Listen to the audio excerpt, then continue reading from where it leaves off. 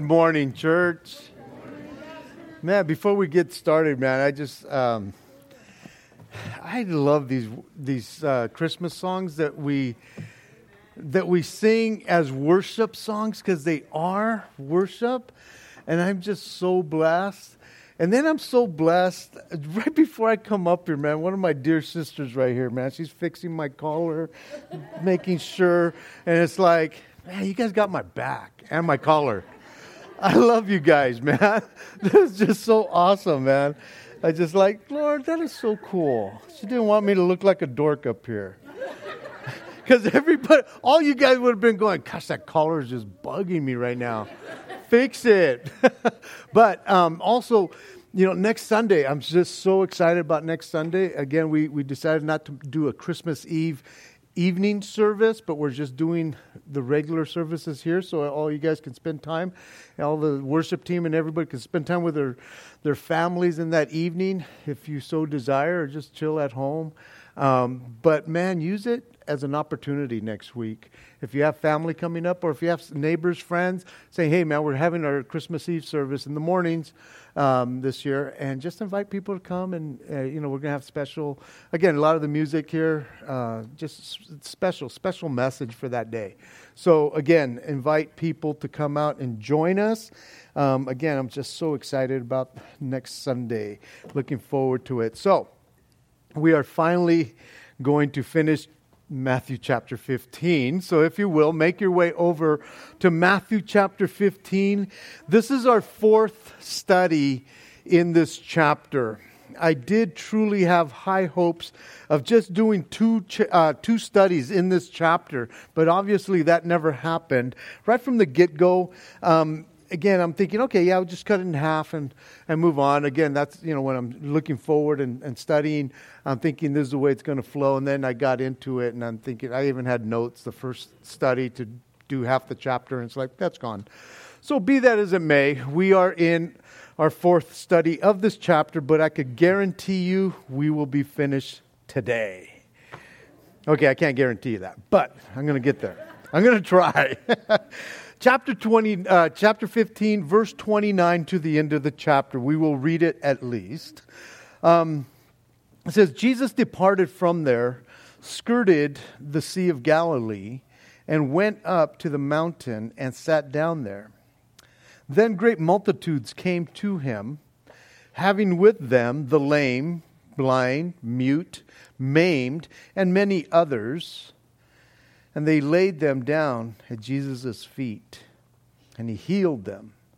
So the multitude marveled when they saw the mute speaking, and the maimed made whole, and the lame walking, and the blind seeing.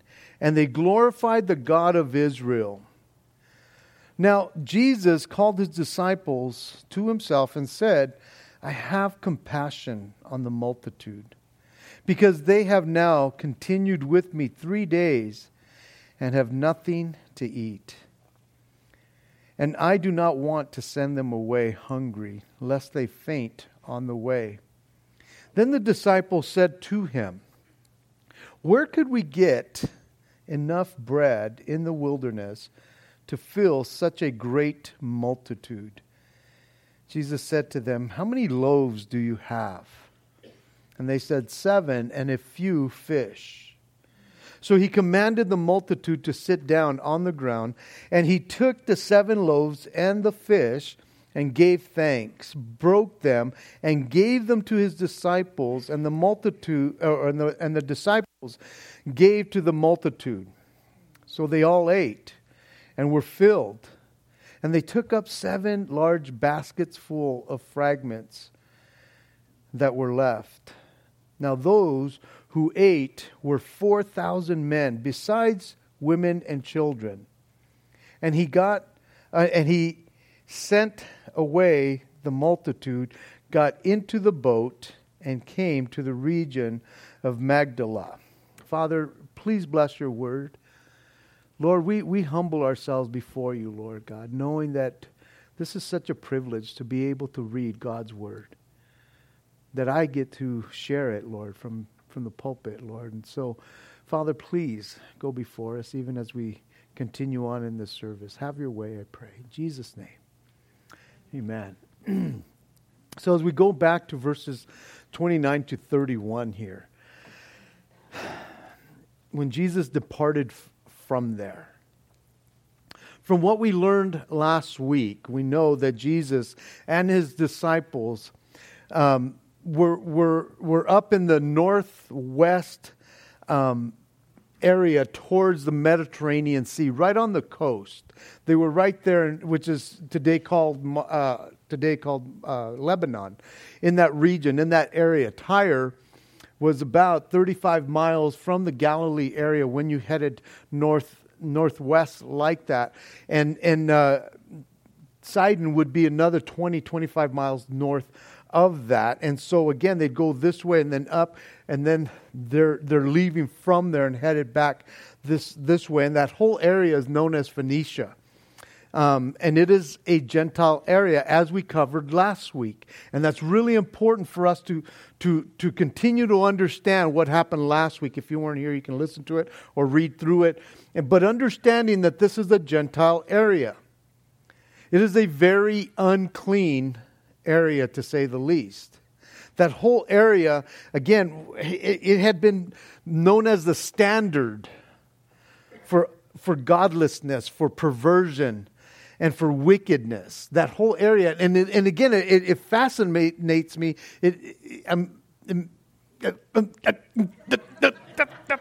It'll come out. I'm going to get warmed up. It just fascinates me. It's like, dude, that was weird, because I tripped out on that too. I'm fascinated and interested in that at that whole thing. The fact is that it was so godless, perverted, and wicked, and yet Jesus goes to that place, and he takes his disciples with him. You thought maybe he worried. It's like, man, I just hope they don't go back doing what they used to do. I don't think he thought that. I thought he brought them into this place where, again, it's like, no, he knew exactly where he was taking them to, and he was taking them to this place that other Jews would like, no way, you don't go there. But yet Jesus goes there. And so Jesus and his disciples are now departing the borders of Tyre and Sidon. And they will make their 50 to 60 mile trek back to the Galilee area. But it tells us here that they skirted the Sea of Galilee, which doesn't necessarily mean that they were on the shore of the Sea of Galilee. It means, when it means that they skirted the Sea of Galilee, it means that they were besides, alongside of, in the vicinity of, nigh to, or unto, which also carries words like close or near. They were close by there. And I emphasize that because Mark's gospel tells us that as they make their trek back, it says, and he came through the midst of the region of Decapolis to the Sea of Galilee. In other words, more than likely, from them going to Tyre and then going up to Sidon, they probably came across east on the other side of the Jordan River and then headed south. So again, it's a longer way. They're not coming back the way they came back. They're not backtracking. They're making a trek this way and then this way, and they're in the Decapolis area. The Decapolis was on the east side of the Jordan River. And from there they headed down. And the Decapolis, the word Decapolis means 10 cities. And it includes these 10 cities, and way up from Damascus all the way south, even south of the Sea of Galilee, there was 10 cities, other cities, but 10 cities in particular that were called the Decapolis. And so when you look in your map, you can look in that area and you see where that region is. And so that is where they make their way, and they're headed south. And it's interesting because the Decapolis region there, they were in this league, if you will. And they were authorized by the Romans, My gosh, it is difficult up here today. See, you guys are going to stay awake because you're going to go, what else is he going to say or not say or muddle through? But they were authorized by the Romans to mint their own coins, to run their own courts, and even to have their own army. Which is interesting because, again, they were still under Roman rule, but they had such a big influence on that side of the Jordan, from that place to this place down here, that the Romans let them have a lot of those freedoms. Now, it's interesting because the Decapolis happened to be primarily a Gentile territory. And so Jesus continues to push this envelope. In this chapter in particular, in dealing with the notion, the view, the perception of that which is still unclean. Again, if you remember, this chapter started off with the Pharisees saying, "Why do your guys eat with unclean hands?" So this whole chapter has had to deal with uncleanness. Starting with the disciples, going into this area, this vicinity, and continuing, instead of backtracking and getting right back to their little hometown with the Jews and all, they go this way and then down that way. They go east and then south on the Gentile side. And so they continue to be in this unclean place. And Jesus is leading them in that direction. That's what trips me out. Because I think oftentimes we as Christians going, man, I just want to work around all Christians. It's like, why? They're already saved. Maybe Jesus is leading you into these unclean places so you can be a light. Is that a possibility? Absolutely. You know, that He puts you in situations that are unclean. Not that you should become unclean, but you go into those arenas because God has cleansed you. And Jesus is leading these guys into that place. And He continues to be in that place. And we're going to see Him do all this crazy stuff in that place because He is able to make clean that which is unclean. And so He continues to push this envelope. And when it tells us here in verse 29 that He went up into the mountain, this mountain is not the same mountain that we've been seeing throughout the Gospel of Matthew.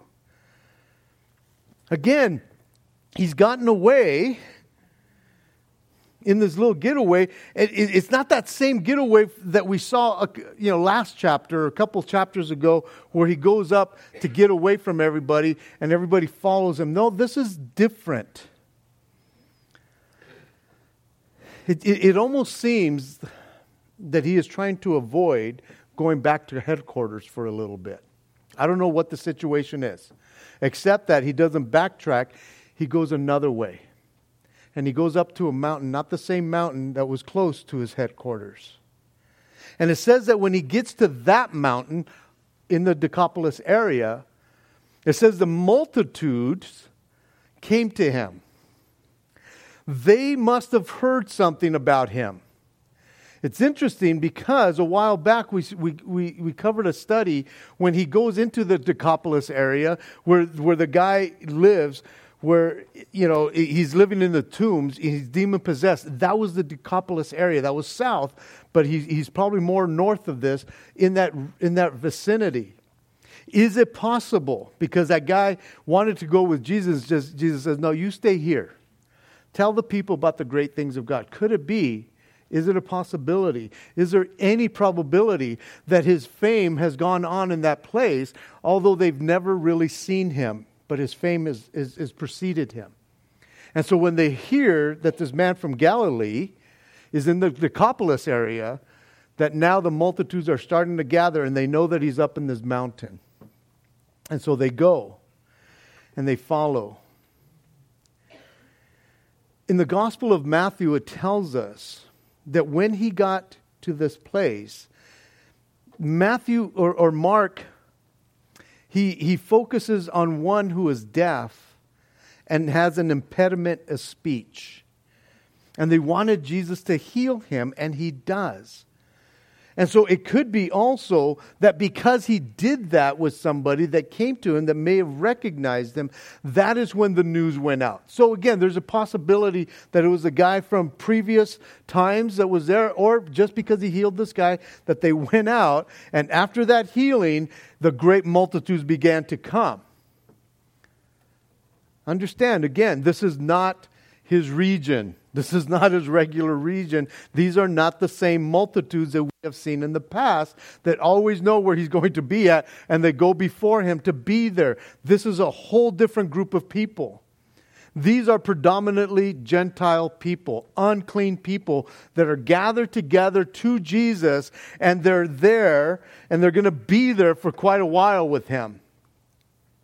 And Jesus is now he's kind of shift gears here on us in this chapter in particular, in that he is not ministering to the lost sheep of the house of Israel like he told us last week. I only came for them. But man, oh man, has he been kind of ministering to some unclean people lately. He has been reaching out to these people.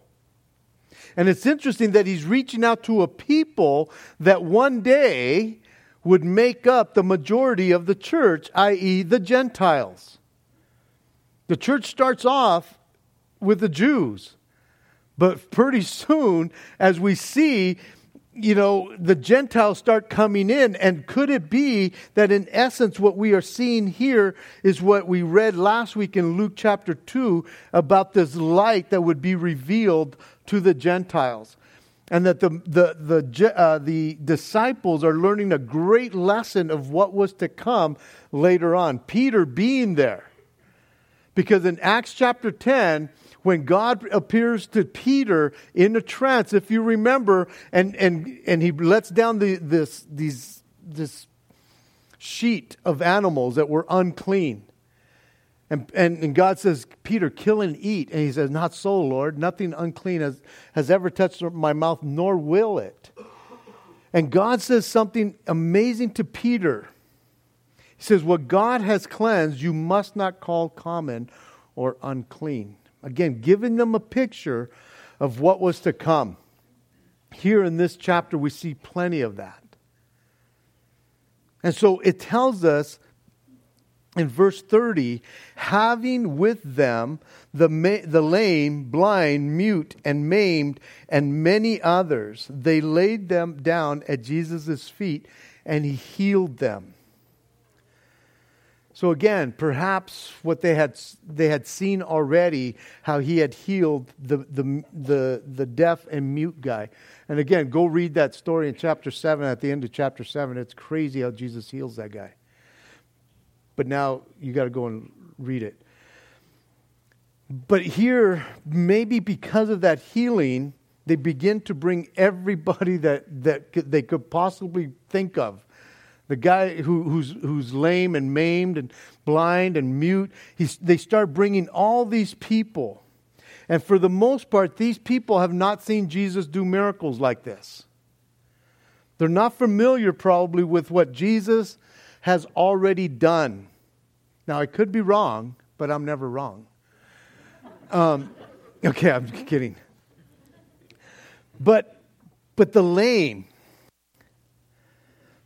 pertains more to a disability that involves the imperfect function of lower limbs, because we see here that they start walking. More than likely, but not always, from birth.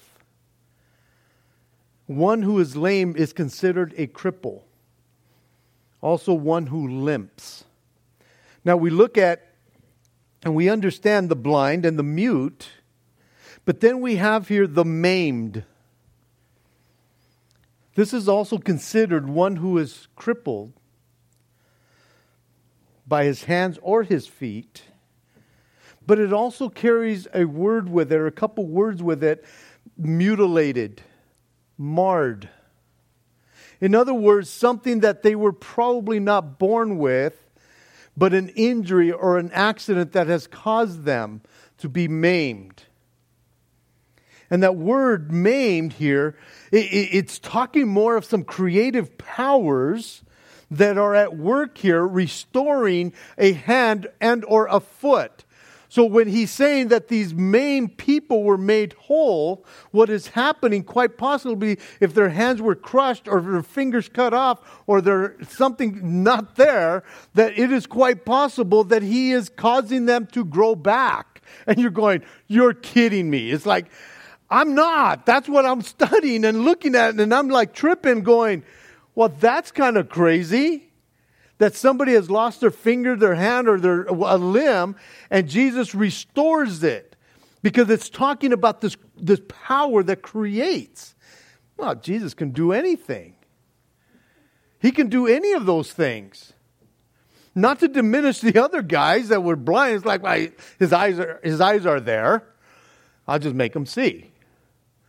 Or he has ears, they just can't hear. I'll just make... No, we're talking about maybe perhaps something missing and growing it back. It's like, can you imagine that happening?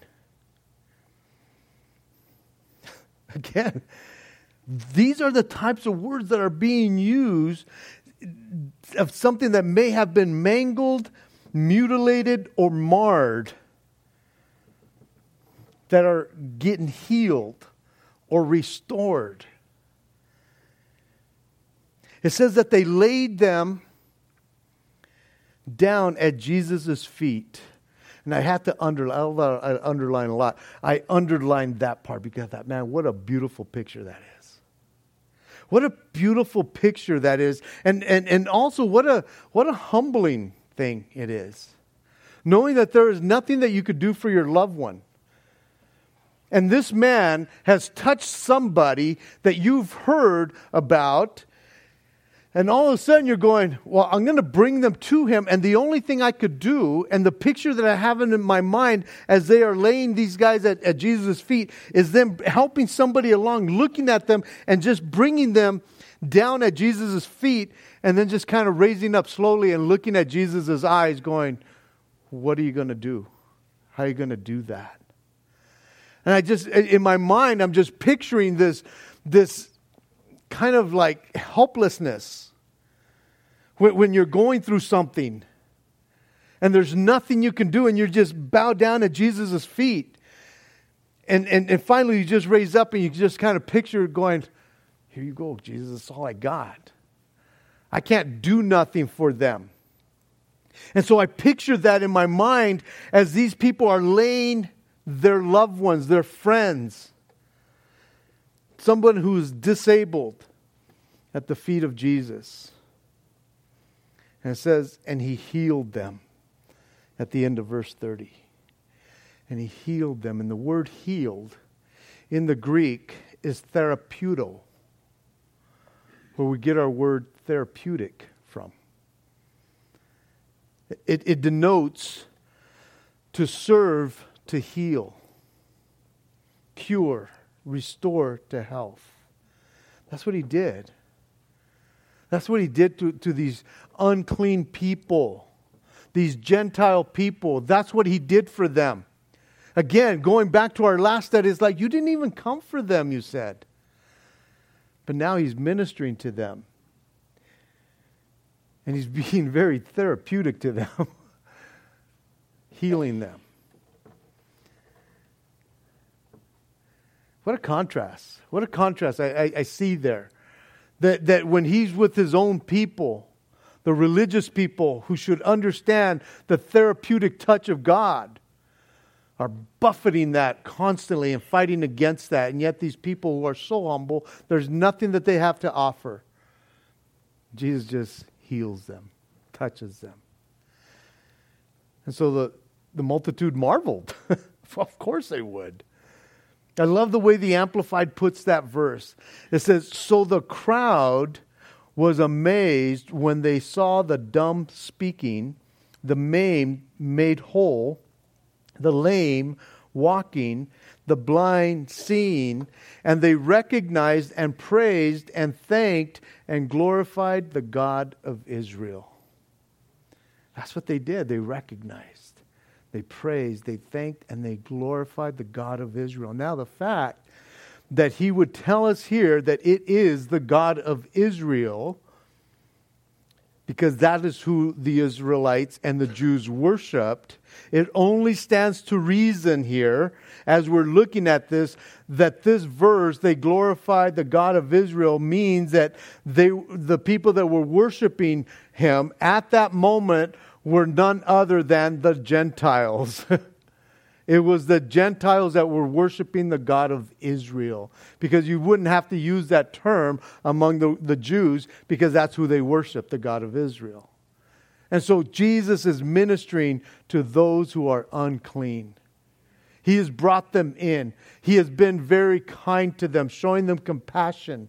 And he is just ministering to them. And they begin to recognize, praise, thank, and worship or glorify the God of Israel.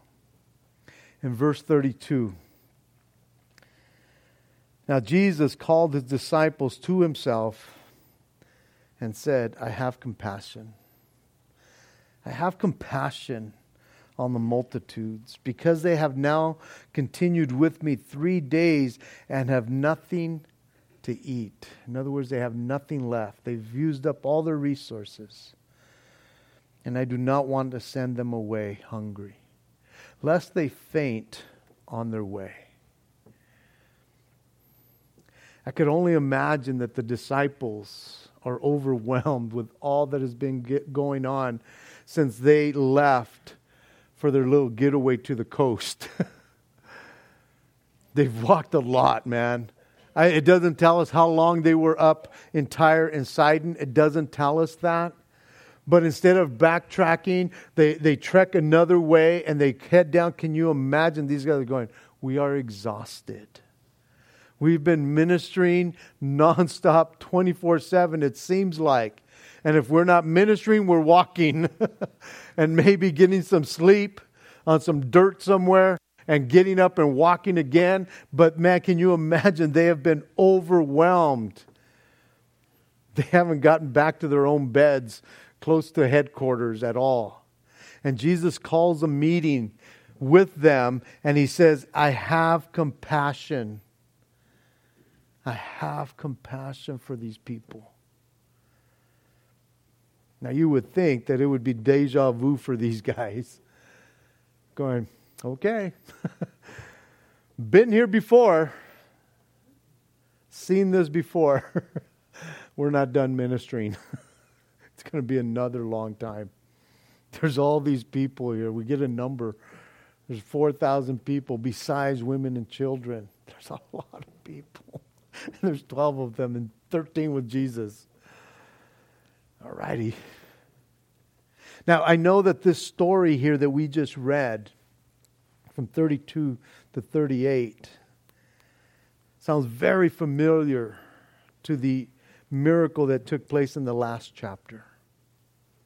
And yet, there are some critics who have accused the writers of the Gospels that they deliberately falsified, fabricated the records in order to prove that Jesus performed all these other miracles that he really didn't perform. And yet, at the end of the Gospel of John, it tells us, man, if everything was written down of what Jesus did, no building in the world itself could not contain all that he did if somebody was to write down everything. But these critics, they claim that the feeding of the 4,000 was merely an adaptation, a revision of the previous miracle that took place of the feeding of the 5,000. And so obviously math was not the critics' strong point. There's 1,000 people less. Come on. But as we look at this just a little closer, we see that these two events and that these accusations are false, that these critics are wrong. Yeah, I understand there's some similarities in both of these, but there's definitely some differences as well. And some of the similarities that we see in these two miracles Both of them had great multitudes. In both instances, Jesus had compassion for the multitudes. In both instances, He did not want to send them away hungry. In both of these miracles, bread and fish were on the menu. He made them both, in both instances, sit down. In both instances, he had the disciples do the work to feed them and also to pick up the leftovers. And at the end of both events, they were filled to the point of ready to throw up. That's what that means, that they were filled. They were filled going, that's how filled they were.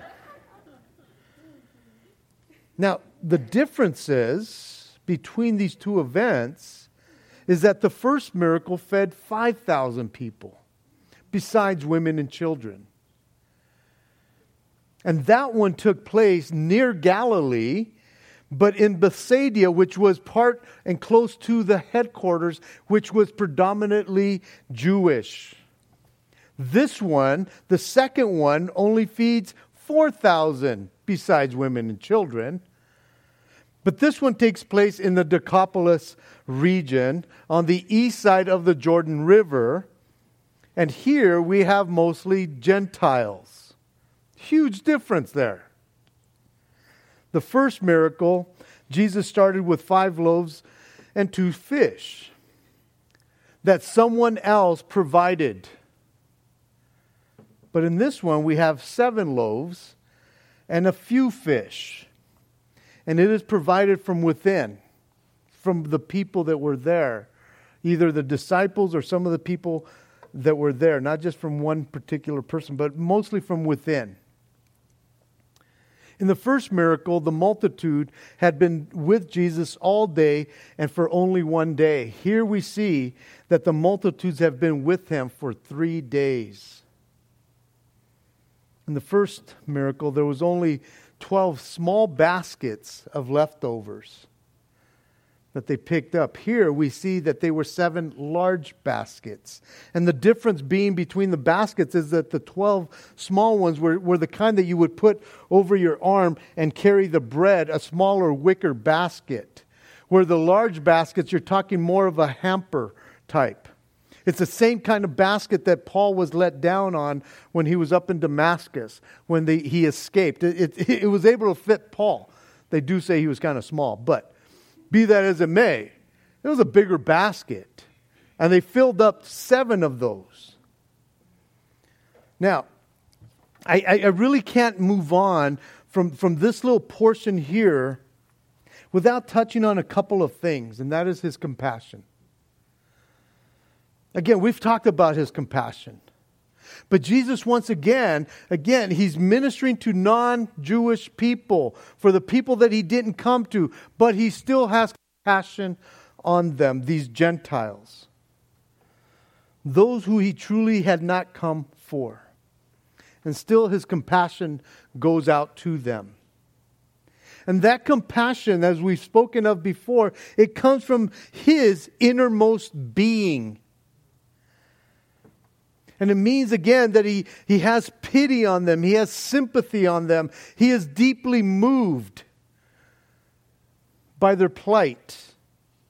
We use the term, man, my heart goes out to somebody, right? But this word compassion goes deeper than that. See, we often talk about our heart, but this compassion comes down from deep down inside. Different than our heart. The feeding of the 5,000, according to Mark, he says that Jesus was moved with compassion towards the people when He fed the 5,000 because they looked like sheep not having a shepherd. In this instance, He never calls them sheep. He doesn't call them sheep, and yet He is still moved with compassion for these people. He's seeing this multitude, and he's seeing the faithfulness of these people of being with him for 3 days. It didn't seem like they left. They just wanted to be there for him. It just seemed that they were so hungry, but not so much for the food, but they were hungry for what was coming out of his mouth, because I could guarantee you what was coming out of his mouth, they saw that it was coming from his compassion. And I could only imagine that these people, even though they've experienced the miracles and the crazy miracles as that, I think that they're there because they're experiencing this compassion that comes from Jesus that is deep down inside, and they see that from Jesus. And it's almost like they're being drawn into that to stay. Because I don't know what keeps you walking with Jesus. I don't know if it's because He's provided more stuff for you. That's why I follow Jesus. Or is it the fact that you have sensed the love and compassion and pity that He has for you? Man, I cannot get that out of my mind. I had a nephew a month ago tell me, man, I don't understand how this universe is so big. There has to be something out there, Uncle Zeke, right? And I said, I don't know. But I usually turn that around and think, man, it is that vast and that big. And if there's a God who created that, He thinks of me. He thinks of me. That blows my mind. I don't care if there's anything else out there. The fact that it's that huge and that big, and God is that awesome, that He thinks of lowly old me, who can't even fix his collar sometimes. Right? He sends people my way. He's like, here, take care of that idiot.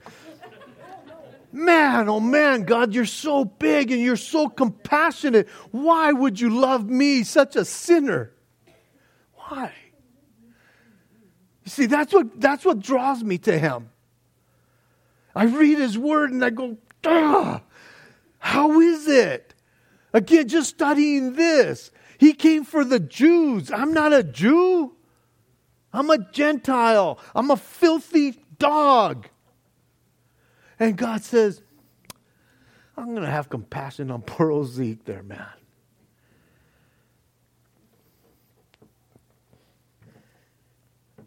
He had pity and sympathy for these people. And I believe that they're going, we don't want this guy to leave. I don't want to leave his sight. I don't want to miss anything that he has to say. Guys, that we would have that when we open up His Word going, what do you have for me today, Jesus? What do you have for me? Not for my husband or my wife. What do you have for me? And that you would experience that compassion. Oh, that compassion of Jesus. That He has for us that are lost and hungry for something, man. It's just incredible. It blows my mind. But you see, His compassion extends out from His innermost being, and it enters my innermost being. It hits me right here. We are created in His image. I don't care who you are. You're created in His image. And His compassion flows out this way, and it comes in right here. Man. Another thing, in verse 33, before I move on to finish.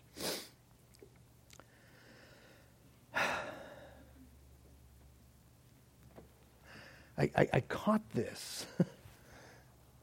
And it just touched me. And where it says, where could we, the disciples responding to Jesus, where could we get enough bread in the wilderness, in this isolated place, to fill such a great multitude?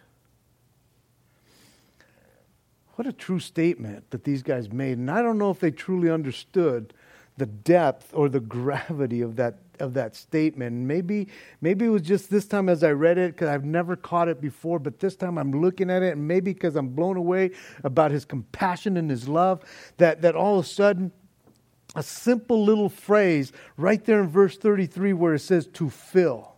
As they're saying, how could we get enough that we could fill such a great multitude? That word to fill, or those words to fill, also mean to feed or to satisfy. And what blew my mind is that there is no way that I can fill, feed, or satisfy the needs of anybody else in my life. As much as I want to. Without the help of Jesus, I cannot fill, feed, or satisfy anybody. Not my wife, not my kids, not you. Apart from the working of the Holy Spirit, I cannot in and of myself fill, feed, or satisfy anyone. And the disciples could not get enough of anything to be able to fill, feed, or satisfy the multitude. They couldn't. They couldn't get enough even for themselves without them wanting more the next day.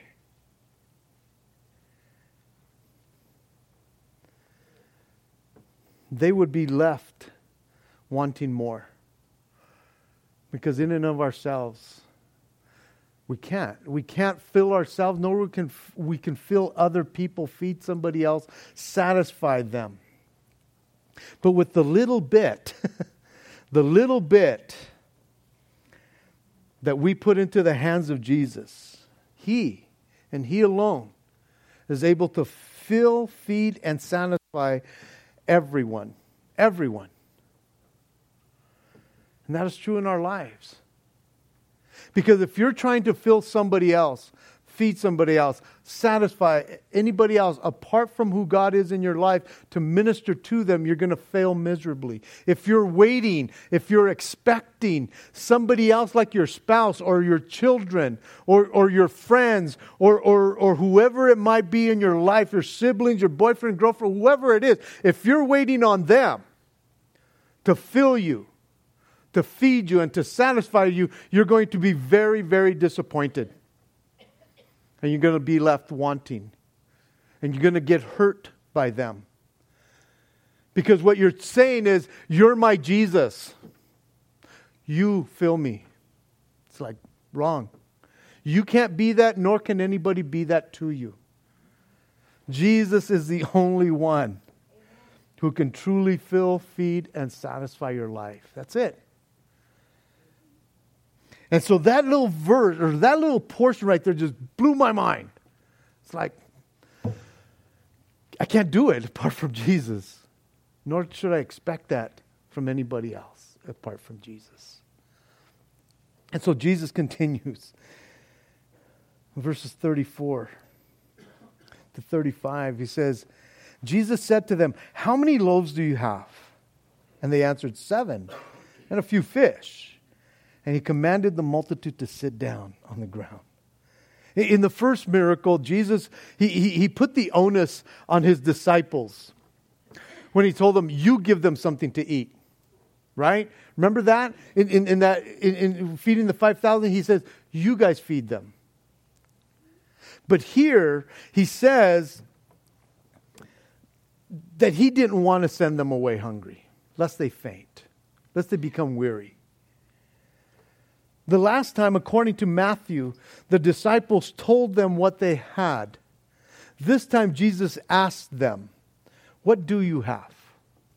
What do you have? What do you have to offer right now? In this situation, not in the last situation, what do you have to offer in this situation? Is what he's basically telling them. And again, they didn't have enough to come close. They didn't. They knew that. They didn't have enough to fill, feed, or satisfy anybody in that situation that day. But Jesus asks, what do you have? What do you have to offer? And I know many of us go, I have nothing to offer. And Jesus can still work with nothing.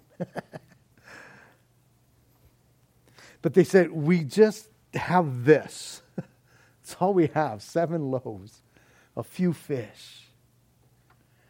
But that would be enough for Jesus. That would be enough for Jesus to fill, feed, and satisfy all the needs that day, to fill them, to overflowing. And once again, the disciples here, they don't have to manufacture it. All they have to do is distribute it. They don't have to be the manufacturers. They just have to go, here you go, Jesus. That's all I got to offer. And again, we have a beautiful picture that if we just give Jesus the little bit that we may have to offer, He takes it and He makes more of it, and then He gives it back to us, and then we could give it out. That's what we get to do. In this instance, it seems like, well, there are less people and more food than the other one. It's like, you're kidding me, Zeke, right? It's like 2 more loaves are going to do anything? In the hands of Jesus, yeah. They just had 2 fish last time. They have a few now. There's a lot less people. Man, this is a piece of cake. What? There's a piece of cake that comes with that? It's like, no. But Jesus could have brought down some manna, some angel food cake, and handed it to him. He could have done that too. But He commands the multitude to sit down. And I love this, just like the last time. Jesus sits them down, and there's some organization going on here. And I love that. He organizes them, and He uses the disciples to help them do that. And the disciples last time, they had no clue what Jesus was about to do. Not the last time. He had never done that. This time, you would think, I would bet on it, that this time they know exactly what's coming down. He's like, dude, we just gave him some fish and some bread. And He's telling us to go sit these guys down. Be ready. It's almost like I get excited about a great cheeseburger, but I would be like, no, guys, sit down, really. This is going to be crazy. Guys, sit down. Man, I can't wait to get back to Jesus because I know what I've offered Him and I know what you're going to get. And it's just like awesome. I would be so giddy if I were those guys, and maybe they were, I don't know. But I love the fact that Jesus had this organization. It wasn't like this crazy free-for-all that, free food, man, rush the stage. It was nothing like that, man. There wasn't pushing and shoving. In other words, it wasn't chaos. Everything was under control. A little get smart lingo for you guys there. Other guys are going, what? Chaos and control. In verse 36, He says, and He took the 7 loaves and the fish, and gave thanks, broke them, and gave them to His disciples, and the disciples gave to the multitude. So they all ate and were filled. And they took up 7 large baskets full of fragments that were left. And those who ate were 4,000 men, besides women and children. How many people were there? At least 4,000 men. Man, oh man. Again, we don't know what Jesus said as He gave thanks, because if we did know, then we would use those words all the time. But we don't know. But it's a good example for us to give thanks for everything. To give thanks for the food that is set before you. Every day. Thank you, Jesus. But He gave thanks. He broke them and gave them to the disciples. And they got to serve the people. Incredible. They're serving people that are unclean. They're serving people that are Gentiles. These guys who had been accused of doing something unclean, God is now using them in the very real sense to minister to some unclean people. He's going, you guys have been accused of being unclean? Don't ever think too highly of yourself. To serve some unclean people. They got to do that. And I'm sure the disciples were blessed to do that. And I could guarantee you that the people were blown away. knowing that these guys were that they were Jews. Whoa, these guys are serving us. But you see, the disciples, they had seen this before. They had been a part of this before. How many hundreds, even thousands of people had they seen Jesus touch and heal? How many people actually? When you think of multitudes, man, there's a lot of peeps in that multitude. But Jesus healed, and these guys saw it time and time and time again. But these people on that side of the Jordan, in the Decapolis area, they had probably never seen something like this. It's been a crazy 3 days for them. They had never experienced anything like this before. Not just that they were fed, but all the healings that went on earlier. They had been with Jesus 3 days. Can you imagine what a retreat that was? Man, I'm sure they never forgot it. Now, they would probably never see Jesus again after this. And I wonder, as I was looking at this, I wonder if it wore off for them. You know, you have this amazing 3 days getting away on a little retreat, and you have nothing but Jesus on these little retreats. And you're going, man, I love this, man. Has that ever worn off? I wonder in the days and weeks and months that came after that, if these guys kind of forgot about that. Maybe not forgot about it, just weren't excited anymore about that. It's interesting because a lot of them were changed physically. Especially the guy had no finger or no foot. It's like, there. A lot of them saw the miracles. But every one of them that day, they were filled, fed, and satisfied. Every day. Every one of them was filled, fed, and satisfied that day. And I just wonder what happened afterwards. We know what happened to the disciples.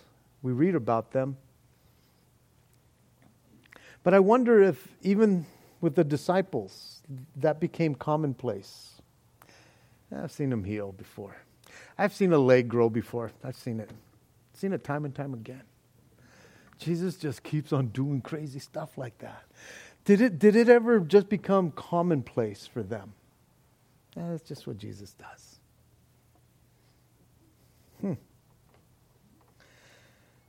I ponder these things because it seems that the feeding of the 4,000 in many instances is not as amazing as the feeding of the 5,000. Only because we just read about that last chapter. I know it was about over a month ago. But oftentimes you read the feeding of the 5,000, you're going, dude, that is amazing, crazy, wow. Oh, he fed 4,000 now. Or you're going, same story. Sounds very similar. And maybe I thought that, or I think that because I've thought that in the past. I knew what Jesus was going to do. I expected him to do that. I almost could have wrote the script. And yes, there's a lot of similarities in both of these. And some of the same players are in both storylines. But most of them, the majority of them, were not a part of the feeding of the 5,000. And the guys from the 5,000 weren't involved in the 4,000. There was a lot of people that this was their first time ever experiencing anything like that. That every day, guys, every day we would be amazed and excited at what Jesus is going to do today. Not taking it for granted, not letting it grow old. You know, because I think even as we come to church, we sometimes like, I know what Pastor Zeke's going to do. Man, his collar's going to be jacked up. He's going to say some lame joke that comes out from The Princess Bride. I know what he's going to do. And yet, guys, man, I want Jesus to be at work every time, even through my lameness, you know. that he would move, that you would be going, man, I just want to hear from Jesus, not from that cat up there, man. I just want to hear. They all ate. They were all filled. There was a lot of leftovers to gather up. Because Jesus doesn't waste a thing. And all 4,000 were happy campers. And so were the wives, and so were the children. In verse 39, as we close here, it says that he sent the multitude away. You imagine, man, they're leaving going, never have I ever seen something like this in my life. Oh, Lord, please, help me never to forget that. But he sent them away, got into a boat, or the boat, and they came to the region of Magdala. And so he leaves the east side of the Sea of Galilee and goes directly west, to the west side of the Sea of Galilee, to the small little town. And we'll see in the next chapter that he will have a welcome committee waiting for him there. And you almost want to go, hey, let's get back in the boat. Let's go over there, man. Those people really appreciated us. Hey, I love you guys. Next week, again, man, we're going to have it's just a Christmas time, Christmas Eve service. So I encourage you, pray for me, pray for our church, pray for God to move mightily. Hopefully he's done that today. Amen? Let's pray. Jesus, once again, we are in awe of who you are. To truly understand or try to understand the compassion that you have for people like us, Lord. Can't even fathom, Lord, why you would. But man, oh man, Lord God, we're just so grateful that you do. Thank you, Lord, for showing us pity, for having sympathy on us, Lord God, for being moved so deeply because of who we are, that we are created in your image, Lord. Lord, that we would always have that in our mind as we talk to other people who may not know you, that they too are created in your image and you truly want to have compassion on them. Give us those eyes, Lord God. Give us that heart. Give us that compassion that comes from our bowels, Lord, for other people. Thank you so much, Lord. Thank you for being a God who fills, feeds, and satisfies our soul. We do bless you. We do thank you, Lord. I pray that if there's anyone, Lord, in this room right now, Lord God, who is so far away from you, that right now you would draw them closer, that if they have never, ever been filled, Lord, that today you would fill them to overflowing. Father, please do that work in the lives of these people right now, these people that are before me, Lord God. Please, Lord, draw them to yourself, we ask. In Jesus' name, amen.